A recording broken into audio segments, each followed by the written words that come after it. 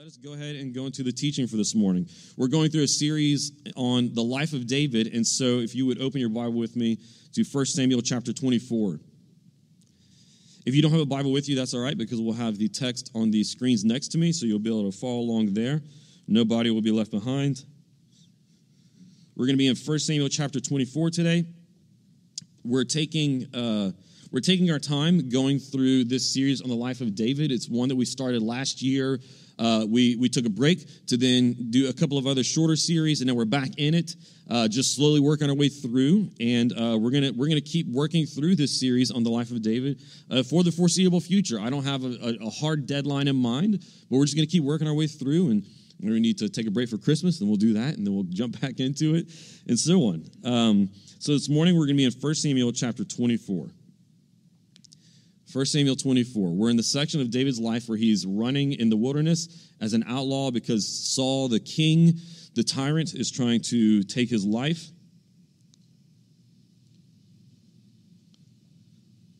And as David is running for his life, that's where we find him here in 1 Samuel 24.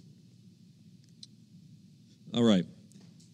Let's go ahead and jump in. In 1 Samuel 24, in verse 1, it says, "When Saul returned from pursuing the Philistines, he was told, 'David is in the wilderness near En-Gedi.' So Saul took 3,000 of Israel's fit young men and went to look for David and his men in front of the rocks with the wild goats. When Saul came to the sheep pens along the road, a cave was there, and he went in to relieve himself. David and his men were staying in the recesses of the cave. So they said to him, 'Look, this is the day the Lord told you about. I will hand your enemy over to you, so you can do to him whatever you desire.' Then David got up and secretly cut off the corner of Saul's robe. Afterward, David's conscience bothered him because he had cut off the corner of Saul's robe. He said to his men, 'I swear before the Lord, I would never do such a thing to my Lord, the Lord's anointed. I will never lift my hand against him, since he is the Lord's anointed.' With these words, David persuaded his men, and he did not let them rise up against Saul. Then Saul left the cave and went on his way. After that, David got up and went out of the cave and called to Saul, 'My lord, the king.' When Saul looked behind him, David knelt low with his face to the ground and paid homage. David said to Saul, 'Why do you listen to the words of the people who say, "Look, David intends to harm you"? You can see with your own eyes that the Lord handed you over to me today in the cave. Someone advised me to kill you, but I took pity on you and said, I won't lift my hand against my Lord, since he is the Lord's anointed. Look, my father, look at the corner of your robe in my hand, for I cut it off, but I didn't kill you. Recognize that I've committed no crime or rebellion. I haven't sinned against you, even though you are hunting me down to take my life. May the Lord judge between me and you, and may the Lord take vengeance on you for me. But my hand will never be against you.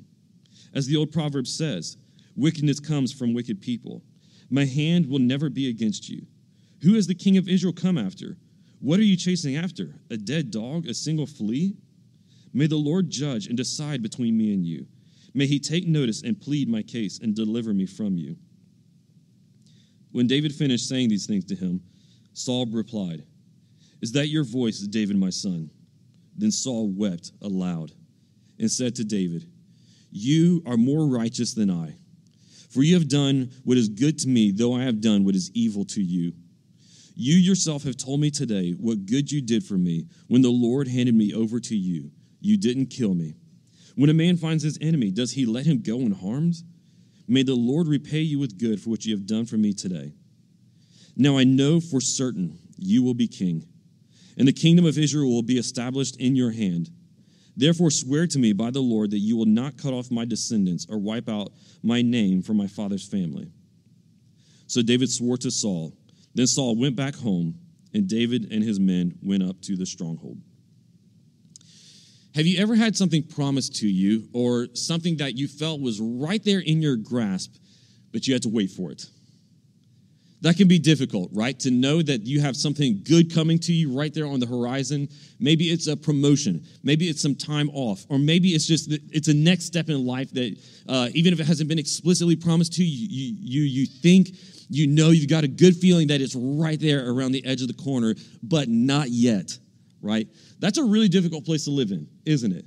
It almost becomes more difficult than before, whenever you didn't know that good thing was promised to you, right? You were just ignorantly, blissfully going on your way. But then now that you know, all of a sudden there's this anxiety, there's this readiness, there's this eagerness to receive that thing that you've been promised, right? Or that you're hoping for. And so whenever you wait and you're feeling the tension of that waiting, there's all these temptations that start to come up, right? Maybe some of those temptations can be something such as like giving into the stress, the anxiety of waiting between the promise and the receiving of the promise, right? Maybe sometimes it can be then a little bit of bitterness as you begin to wait and you get frustrated, you become impatient. On the other hand, there's times whenever you can be tempted to start to take matters into your own hands, right? To maybe take some shortcuts. If there's something that you're hoping for, that you're looking towards, whether it be something in your career, whether it be something in your personal life, whatever, and you think, if I just took this shortcut, right, then maybe I could get it to me faster. Or maybe if you start playing this game in your head where you think to yourself, if I just start pulling the right strings and laying some pressure on the right connections, then maybe I can make these things come out and work quicker on my behalf. But in other words, whenever you wait, it can be difficult, and there's all kinds of temptations that come along with the waiting to take shortcuts, pull strings, or do whatever else. And whenever we look at David, as he is in this wilderness season of his life, he's living as an outlaw, though he was once a general in Saul's army. He was the most favored of all generals. Now he is an outlaw running in the wilderness from his former boss, right? From his former father-in-law, even, who is now trying to kill him. You can imagine all of the temptations. You can imagine all of the thoughts, the pressures, the things internally that David was dealing with as he was living in that intermediary between the promise, which is that he was going to be king, that the kingdom would be his, and the receiving of it, which was finally becoming king, right? Not having to run for his life, but instead sitting on the throne in power.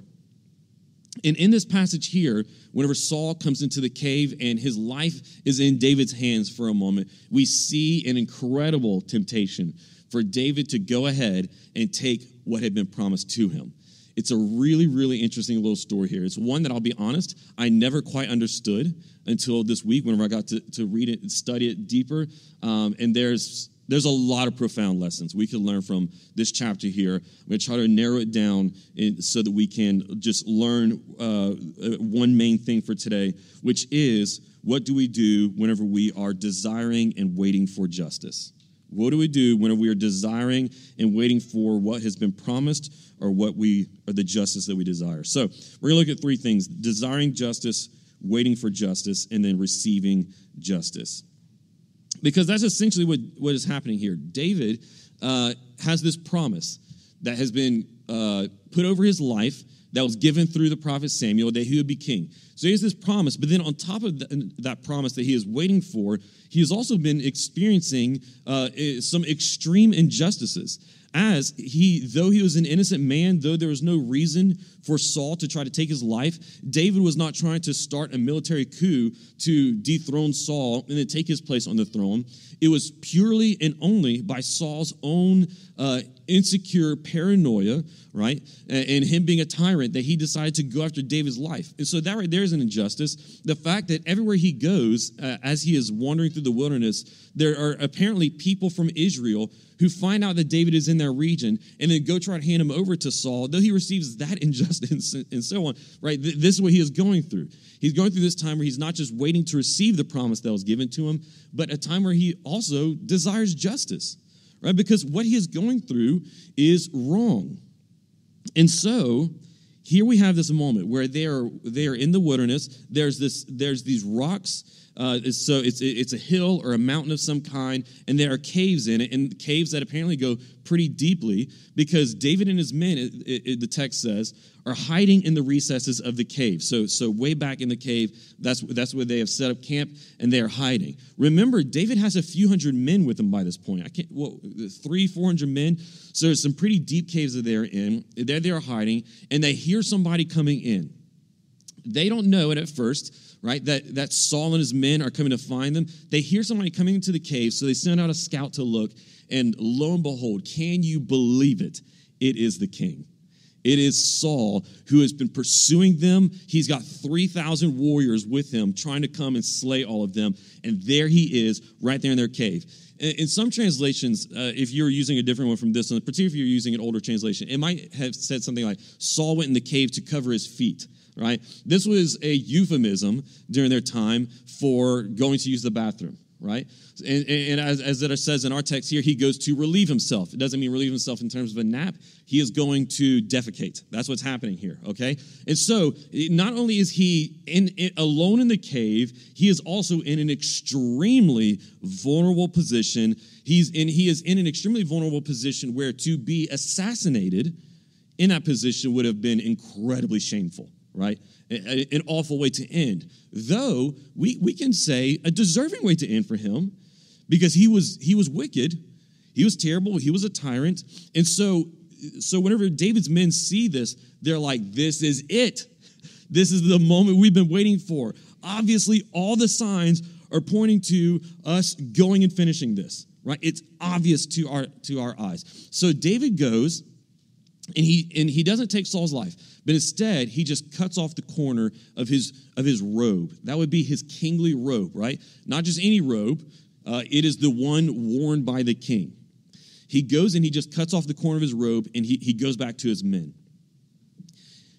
And then here's where it gets odd. Here's the thing that always didn't make sense to me. And then it seems as though he has this change of heart. It says that he becomes, he's remorseful. He starts to feel extremely convicted about what he had done. Why? Well, here's why. Because whenever he went, and though he did not, in our eyes, right? He did not harm Saul at all. He did not touch a hair on his head. Saul was absolutely fine, had no idea that David was even there, right? But then David goes back, and he is extremely remorseful. He is repentant. He feels awful over what he has done. Here's why. Because that robe that he tore a corner off of, like I said, it was not just any robe, right? It was not just the robe that you go down and buy from the Brooks Brothers of Israel that anybody, who was in the military or had enough means and wealth could buy. This was the king's robe. And so being the king's robe, the robe itself carried symbolic significance. It's similar to how any symbols that we have today carry significance beyond just what they are themselves, right? So we have our country's flag. We have the American flag, right? Now, it's just fabric and ink, right? It's just fabric and ink. However, if you were to go and tear it, deface it in some kind of way, we see that as extremely dishonorable, or we see it as not just an attack on a piece of fabric, right? Because it's a symbol for something more than what it itself is. And so we see it as an attack on a nation, or we see it as an attack on a people. We see it as an attack on maybe an ideals or principles, whatever else. Think one day into the future. And so think 10, 15 years down the road, President Cardi B beat Kim Kardashian for the national election. Kim Kardashian, in a very extreme, enraged that she lost to President Cardi B, goes and she throws pig's blood on a picture of the presidential seal, right? What is she doing? She's not just attacking, once again, an image, but she is attacking an office in the person who resides in that office. This is what symbols do. And so the robe was not just a robe, but it was the symbol of the kingship. It was a symbol of the throne. So here's what David realizes. He realizes that in that moment, though he did not shed one drop of Saul's blood, he had still made a symbolic attack against Saul. And Saul, despite how unworthy he was still the Lord's anointed king at that time. Because David recognized that this was not God handing the kingdom over to him. Because here's what David recognized. that taking a shortcut to the promise or taking a shortcut to the justice that he deserved was not God's way. Here's the first lesson that we need to learn from what David realized. That justice and that is according to God's definition, must also be pursued according to God's plan. Justice, according to God's definition, must also be pursued according to God's plan. This is what we see in David, right? In all of our estimations, and whenever we read it, and whenever his men read the situation, it seemed as though it was obvious, right? This is the way to do it. But David realized that trying to achieve what was on paper the right means with the wrong ends, which would have been a disgraceful assassination of the Lord's anointed, would have been to pervert the goal that he was after all along. That's what he realized here. That to pursue justice according to a means that was not God's was wrong. What we learn here through David and his conscience bothering him over even the symbolic action that he had taken was that God not only cares about the ends, he not only cares about the goal, but he cares about the means that we try to take to get there. So often today, and if we take a secular view of justice, then what people will say and assume is that the ends justify the means. As though if we can achieve a good goal at the end, then it doesn't matter what methods we use to get to that goal, because we get to that goal, it's a good thing. But in a Christian analysis, in a biblical analysis, this is not true. God not only cares about the ends, but he also cares about the means. What this shows us is that when we pursue justice in unjust ways, we pervert justice. And so, what does this mean for our lives then? It means this. It means follow God's plan. Whenever there is something set before you, whether that be a promised goal that you're pursuing after, or whether it be a justice that you're desiring, sometimes it can be a justice that you desire just in interpersonal relationships, right? Maybe you don't have a tyrant chasing after you, but you have a wannabe tyrant in your life, right? Someone who wants that kind of power, and they have been sinning against you in some way, whether that be a coworker, whether it be a family member, whether it be a neighbor, or whoever else, and you desire justice in that relationship. Right? So whether it be in interpersonal relationships, whether it be something that you just witness on a national scale or something that we see and you desire justice in that sense, it is good that we desire justice whenever that is what is due to us, right? Or whenever we witness that is what is due to the world or to the victims of some atrocity, right? But even in our desiring, we must follow God's plan for achieving it. Whenever I think about this, I always think back to, I think, what I believe is one of the greatest examples of someone who did not believe that the means justify the ends, and someone who pursued justice according to, in a Christian way, and that would be Martin Luther King. Back in the mid-century, during the civil rights struggle for Black Americans, there were two broad streams or strategies that were at work in the broader civil rights movement, right? So there was the movement, there was the stream of the movement that was largely led by King, Martin Luther King Jr., who was a reverend, who was seminary trained, who was a theologian. So he was one great leader in the movement. And I'm kind of oversimplifying things here, but just for the sake of the time we have. So he was one broad leader in the movement. And then the other one who would be the most prominent leader would have been Malcolm X, right? Many of us have heard of Malcolm X, but we're not quite as familiar with him. But there are these two major leaders, and each one of them kind of represented, though they worked together at times and as best they could, they really represented two different mindsets and two different methods of how the justice that they desired, right, which was equal treatment and the removal of all of the horrible policies, right, and things that were in place at the time. They had two very different methods of how they thought that it should be pursued. King, being a theologian, being trained in the scriptures, believed that they were to pursue justice according to God's definition of justice, and that it mattered in how they tried to achieve their ends, that the means that they took were actually important, and that they could not try to go and achieve justice through unjust means by using violence, right? By using force, by using aggression. Those were all the things that were being used against them that they were trying to gain freedom from. He recognized if we use those same tools and methods, we're no better. But then you had Malcolm X, who was a leader in the Nation of Islam, who said, no, they are using force against us. It is only right for us to respond in kind, right? So you had these two major methods that were always in tension and brushing up against one another. And Martin Luther King preached a sermon called Loving Your Enemies. And I think that it is one of the best sermons you could ever read. You can go find it online. And he says this, and I think it encapsulates his thought, and I think something that's very relevant to what it means for us to pursue justice according to God's plan for justice. He said this in the sermon. He said, I think the first reason that we should love our enemies is this, that hate for hate only intensifies the existence of hate and evil in the universe. If I hit you and you hit me and I hit you back and you hit me back and go on, you see, that goes on ad infinitum. That means it goes on forever. It just never ends. Somewhere, somebody must have a little sense, and that's the strong person. The strong person is the person who can cut off the chain of hate, the chain of evil. And that is the tragedy of hate, that it doesn't cut it off. It only intensifies the existence of hate and evil in the universe. Somebody must have religion enough and morality enough to cut it off and inject within the very structure of the universe that strong and powerful element of love.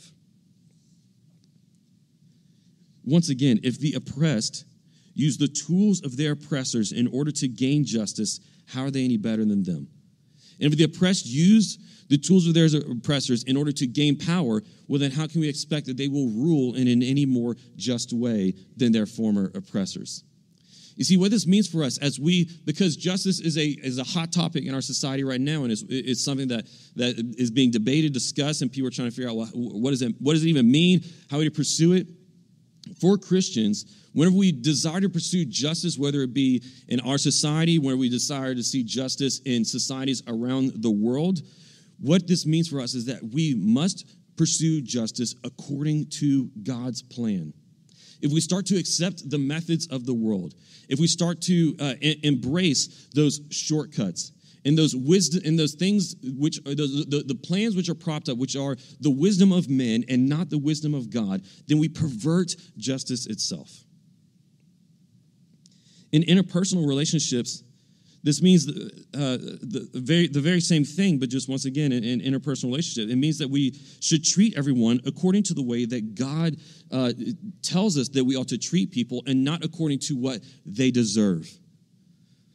So whenever you desire in justice or something that is due to you in relationships, choose the path like King talked about there, where you do not choose to just return hate for hate or backstabbing for backstabbing, right? Or lying for lying, aggression for aggression, because that creates a cycle that just continues on. And as he said, the thing about hate is that it can never break the chain, right? So instead, follow God's plan, which is the plan of love. That is what King was preaching on here, where Jesus taught us to love our enemies, right? This was David's chosen path, was the path of love and the one not of vengeance. Because for David to even jump out as Saul was leaving and to confront him with that corner of his robe in his hand was an act of love on David's part. David, because of his love for King Saul, despite all that Saul was doing to him, did not allow him to remain in the cave, but it forced him to get up and move, to overcome the fear that would come with exposing himself, right? To overcome the fear to go and reconcile with Saul. And that's what he does when he goes with the robe in his hand and falls down before him. He chooses the way of love and not the way of vengeance. He chooses the tools of God and not the tools of the world, the methods of God and not the methods of men. This was David's chosen path. And this is where we start to see the lessons for us and what it means whenever we are waiting for justice. David did not take Saul's life into his own hands in that moment. And I think if you put yourself in his shoes, it's a little mind-boggling that he didn't. right? I think any one of us put into David's shoes, just like his men, would have seen it as a no-brainer. We would have read that situation and immediately have jumped to the same conclusion as his men, like, this is God putting Saul into our hands. But David didn't. And so I want to ask the question, what enabled David to not take Saul's life? The answer is in verses 12. In 12 and 13, listen to what David says whenever he had gone and confronted Saul. He said, "May the Lord judge between me and you, and may the Lord take vengeance on you for me, but my hand will never be against you."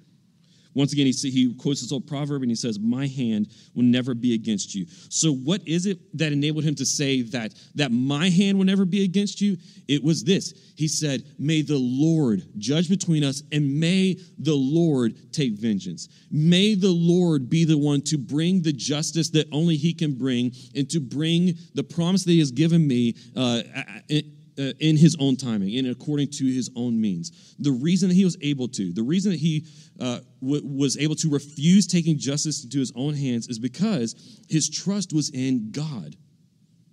That the same God who had given him the promise, and that the same God who is the God of justice, right, would be the God who would be faithful to deliver on his promise.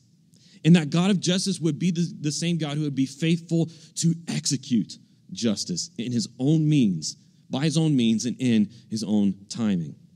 What this means for us is that refusing to take justice into our own hands, or refusing to employ ungodly means, refusing to accept the wisdom of what men say and the methods of men, what this means for us is that it is not giving up on justice.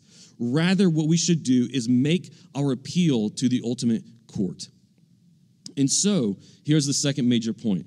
When we wait for justice, we do so trusting in God and not in men or the world's shifting opinions. When we wait for justice, we do so trusting in God and not in men or the world's shifting opinions. Once again, look at David and ask a couple of questions. Where does David's trust lie, and where doesn't it? Where does David's trust lie? We already saw that. It lies in God. His faith is in God. You see, in this moment, what David is doing is he is appealing to the ultimate court. He is saying that there is a judge and there's a king who stands in authority over Saul. In Israel, Saul was the ultimate authority. In Israel, Saul was the supreme court, right? He had all power. But here's what David recognizes, that there's a power over him. And there's a court that is higher than him, which even Saul himself will one day have to give an answer to. And it is to that ultimate court that he appeals. That's where his faith lies. Where does it not lie? It doesn't lie in Saul. He does not go and confront Saul in the hopes that with the sweetest of words, right, and with the right persuasion, he will be able to change Saul's heart. It's not that he sees a diamond in the rough, right? And it's not that he wants to go out there and just boost Saul's self-esteem, because if Saul could just have a little bit more security, then all this would go away with. He's not trusting in a change of heart from Saul. That's not where it lies. His trust lies in the Lord. Also notice that his trust does not lie in the people of Israel. This is not an attempt to gain their favor, to gain their approval, or anything else like that. Once again, his trust is not in Saul. It is not in the people of Israel or the world's shifting opinions. His trust is in God. So what does this mean for us? Once again, as we live in a time where we desire justice, but we very often must wait to see it executed, or where we must wait to see it satisfied. What do we do in that time of waiting? Well, as I said before, we follow God's plan. We do not deviate it as we wait. And then secondly, we appeal to the ultimate court. So continue to follow God's plan as we wait and as we work, and then appeal to the ultimate court. Like I said before, appealing to the ultimate court doesn't mean that we are giving up on justice. It doesn't mean that we are just relinquishing the hope, or that we're saying that those who are suffering should continue to suffer. In whatever righteous means that are at our disposal, we work, right? We do not give into unrighteous means, That's following God's plan. And then we continue to make an appeal to the ultimate court. We recognize that, yes, there are presidents. Yes, there are kings. Yes, there are prime ministers and whoever else. Yes, there are supreme courts and there are legislators. But there is an ultimate court which stands above them all. The greatest and most powerful tyrants in all of the world are puny in comparison to the king who rules and reigns over them in heaven. The most powerful and the wisest of all courts, staffed by the greatest philosopher kings that our society can raise up, are nothing compared to the wisdom and the authority of the ultimate court of the Lord, which even they will one day have to submit to. Friends, as we desire justice, whenever you see things in our own country that you say, that's not right. Whenever you see things around the world and you say to yourself, that's not right. Right? It shouldn't be this way. What I'm saying is this: refuse and resist to give into a revolutionary spirit. Refuse to give into the revolutionary spirit that says, well, let's just use whatever means possible. This is a war, right? So let's just go for it because it's war, right? Or they're using these tools of aggression, of force, and so will we. They're using tools of manipulation and propaganda, so will we. Right? Or these people's answers seem to be good, let's accept theirs. Refuse to give in to the revolutionary spirit. Christianity is not a revolutionary religion. It is a reformational religion. Christianity works by transforming the hearts and minds of men and women, and then of families, of churches, and then societies. Refuse to give into and embrace the revolutionary spirit that would seek to employ worldly means to pursue shifting definitions and opinions of justice. We continue to work. We don't give up. However, we also must recognize this: there are many injustices that will never be reckoned with in a human court. There are many injustices that will never be reckoned with in a human court. That is a sad reality of the fallen state of our world that we have to recognize. There are things that happen to people, even here in our city, right, that happen to people that the person will never come to justice in a human court. We see things happening on a global scale that we must recognize that though God still might move, right, it's likely that unless he moves and intervenes in history, those people will not find justice in a human court, right? Who will hold responsible the Chinese government for their oppression of their own people and the enslavement and throwing into concentration camp of the Uyghur Muslims? Most likely, no Chinese court will. Most likely, no other human court will, right? Who will hold responsible the tyrant in North Korea? Who will hold responsible the Islamist extremists who abuse and destroy, right, men, women, and children in their own communities, right? Who will hold them accountable? Even in our own country, whenever we see, as it was just reported this past week, that our own government in a drone strike killed Afghani civilians, even a child as young as 2 years old, will anyone be held responsible? If your faith is in human courts and human pursuits of justice, you will be disappointed. Who will hold the people responsible for these atrocities? Don't put your faith in Biden. Don't put your faith in Trump. Don't put your faith in Justice whoever and whoever else. Instead, very often we must appeal to the ultimate court. We must recognize that just like the widow who Jesus talks about in his parable in Luke chapter 18, who was persistent in going to a judge, appealing for justice and appealing for justice, Jesus said to us, he said, so also whenever we go to God our Father and appeal for justice, won't he hear us? Appeal to the ultimate court. There's this wonderful moment in this text, in this story here. After David goes before Saul and he says, Saul, your life was in my hands, but instead, look, all I took was a robe. It's only the corner of your robe that's in my hands, not your neck, right? He goes before him, and this scene, even for Saul the tyrant, must have been so shocking to him that even for a brief moment, because Saul's going to go right back to his murderous ways later, okay? But for a brief moment, it even shakes and changes Saul. It makes him come to his senses even for a moment here.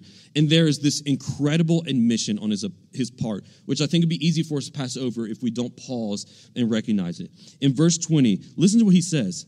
He says, "Now I know for certain you will be king, and the kingdom of Israel will be established in your hand." That is an incredible admission on Saul's part. What is he doing here? What is he recognizing? He is recognizing this. It's incredible. He is saying that he is finally saying that he submits to God's word. I think there's something incredible here that is important for us to state, especially in the context of everything that we've talked about today, with the tyrants that we see today and the injustices that we witness today, which is this: even God's enemies will have to recognize God's reign one day. Even God's enemies will one day say, "Now I know for certain that God reigns." Which leads us to our third and final point. The Lord will one day rule and reign over the earth. Saul finally recognizes David is one day going to reign. The kingdom will one day be in your hand, right? As David stands there with a symbol of the kingdom in his hand, Saul finally recognizes that the kingdom will one be his. And what that means for us, we should recognize that the world will one day finally and ultimately belong to Christ. He will rule and reign over the earth. And whenever he does, he will judge sin and he will execute justice. But here's the issue. Whenever the holy and righteous Lord comes and he rules and reigns over the earth, and he judges sin and he executes justice, what does that mean for us? What does that mean for us if we are sinners? What does that mean for us if we have not just been victims of injustice, but we have also been perpetrators, right? We have not just been the people who have been backstabbed and lied about and gossiped about, right? But we have been the backstabbers, the liars, and the gossipers ourselves. That for any interpersonal conflicts we have faced, we have equally been the cause of them, right? That we have rebelled, that we have worshiped false idols and other gods, that we have placed our hope in supreme courts and other kingdoms rather than the ultimate court and God's kingdom. If he is going to come and execute his justice, what does that mean for us who are lawbreakers and deserve to be placed beneath the sword of his wrath? Is there any hope for us then? So in other words, for we who desire justice, but should also be the recipients of it, what's the solution? Here's the thing. We can be spared, and we will be spared if you belong to Christ, because Jesus passed the test in the wilderness. You see, David was in the wilderness, and he had a test placed before him in this passage, where the kingdom was just for a moment placed within the grasp of his fingertips. The kingdom that was promised to him, that was going to be his, that should have been his. Here he is in the wilderness, and there's a test that is placed right there at his fingertips. Jesus went through a very similar test. Whenever you go and you read in the New Testament, in Luke chapter 4, Jesus has been fasting in the wilderness for 40 days and 40 nights. It says then that the devil comes to tempt him as he is in this state of fasting and of weakness and suffering.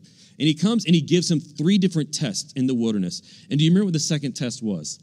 In the second test the devil gave Jesus, he did this.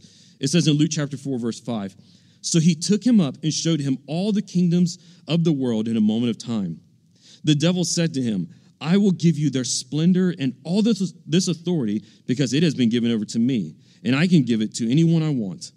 If you then will worship me, all will be yours.'" Now pause right there. Here's the thing to understand. In Psalm chapter 2, it says that the Lord's anointed will one day receive as his reward all the nations of the earth, right? So that is Jesus' reward. He is one day going to rule over all the nations of the earth. They will be his. He will be their king. And so here is the devil saying to him, look, here's what is promised to you. This has been promised to you. This is going to be yours one day. Why not take it now? Why not take a shortcut? It's here at your fingertips. Just as David had the kingdom that was promised to him laid right at his fingertips where he could have taken a shortcut. But Jesus, the greater David, right? Jesus, the true King, the Messiah and our Savior, passed the test in the wilderness, and here's how. Because in verse 8 it says, and Jesus answered him, it is written, worship the Lord your God and serve him only. Because Christ obeyed in the wilderness, and because Christ chose to worship God the Father only and serve him only, because he obeyed, wherever he went to the cross and he died the penalty for our sin, and he swallowed up God's wrath on our sin in his own death, that obedience that he lived out in the wilderness and that he lived out in his life can then be applied to your life. You see, we deserve God's judgment. We deserve God's wrath. We deserve to be punished because we have been disobedient, because we have been unrighteous, right?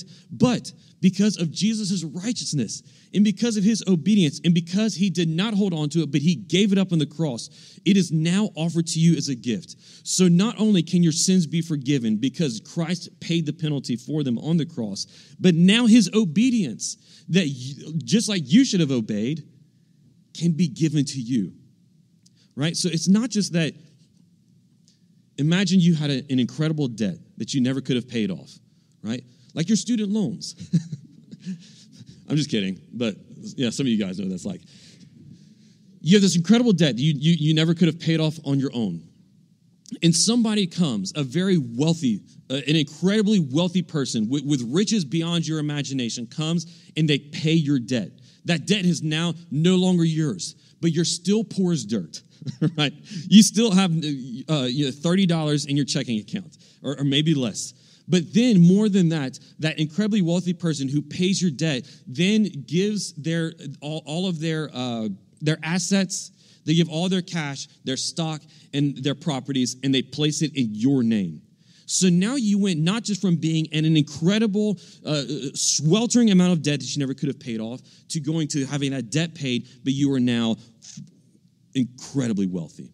This is what is offered to you because of Christ's obedience. He pays the debt that you never could have paid, but then because he lived the life that you should have lived and didn't, you are given the wealth of the favor with God that he built up through his obedience. That is given to you. So that whenever you hurt because you have been hurt, or whenever you hurt because you see people have been hurt, and you go before the Lord and you plead for his justice, and you appeal to the ultimate court, he does not look down and see someone that he pities, but he looks down and he sees someone that he rejoices in. Otherwise, how can we have any hope that he would hear us?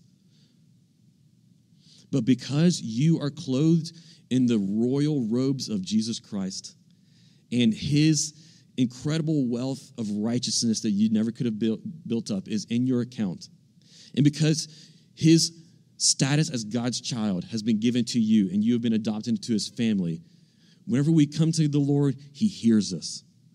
He is eager and willing to hear you, and he rejoices in listening to your prayers and answering them. Those answers might not always come according to our timeline, right? Let's acknowledge that. It might not always come according to our timeline, but let me tell you this. He always, always answers your prayers. Do not ever believe that he does not. You guys have heard me say this before if you've been a Redeemer, but one of the all-time most wonderful things I've ever read about prayer was written by John Calvin. And what John Calvin told us was this, is that if you're in Christ, right, if Jesus' wealth has been placed into your account and you're clothed in his righteous robes, what John Calvin said is that whenever we go and we pray to God, his answer is always yes.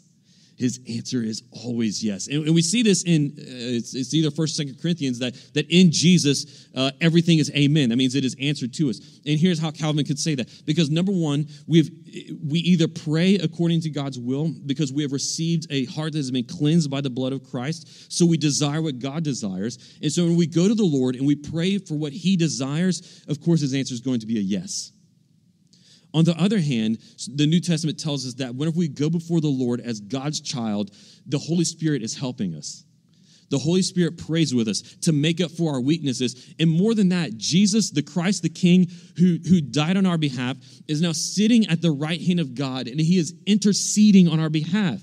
You know what that means, interceding? He's acting like an advocate. He's acting like an attorney working on behalf of their client. He is praying for us to the Lord. And so even when we go to God, we pray for those things that we shouldn't. We pray for those things that might not be according to God's plan. We have the Holy Spirit and we have the Son interceding on our behalf, changing those prayers into be what we should be praying. So that our prayers are always yes. So, what does that mean to bring this together? It means, once again, follow God's plan. Don't start to be tempted into what the world promises us we can do if we follow their plans and accept their methods. Remember the promises of the gospel. Remember the promises of the gospel that we have achieved for us in Jesus Christ, and let that be the assurance that you need to continue to follow God's plan, to continue appealing to the court of his justice, right? Continue appealing to that ultimate court and not starting to give in to the cynicism, right? The darkness, the pessimism of the world saying, well, there's no such thing as justice. That's not true.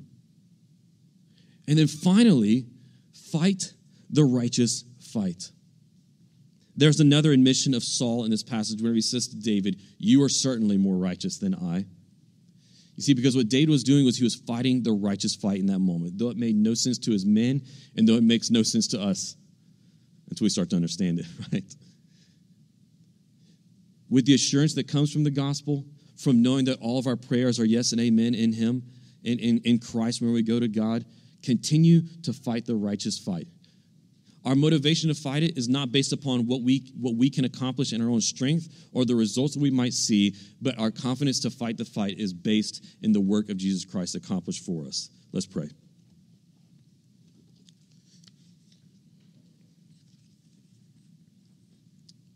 Father, we come before you now and we ask if there are any of us in this room who have not laid our life down before the King of the universe.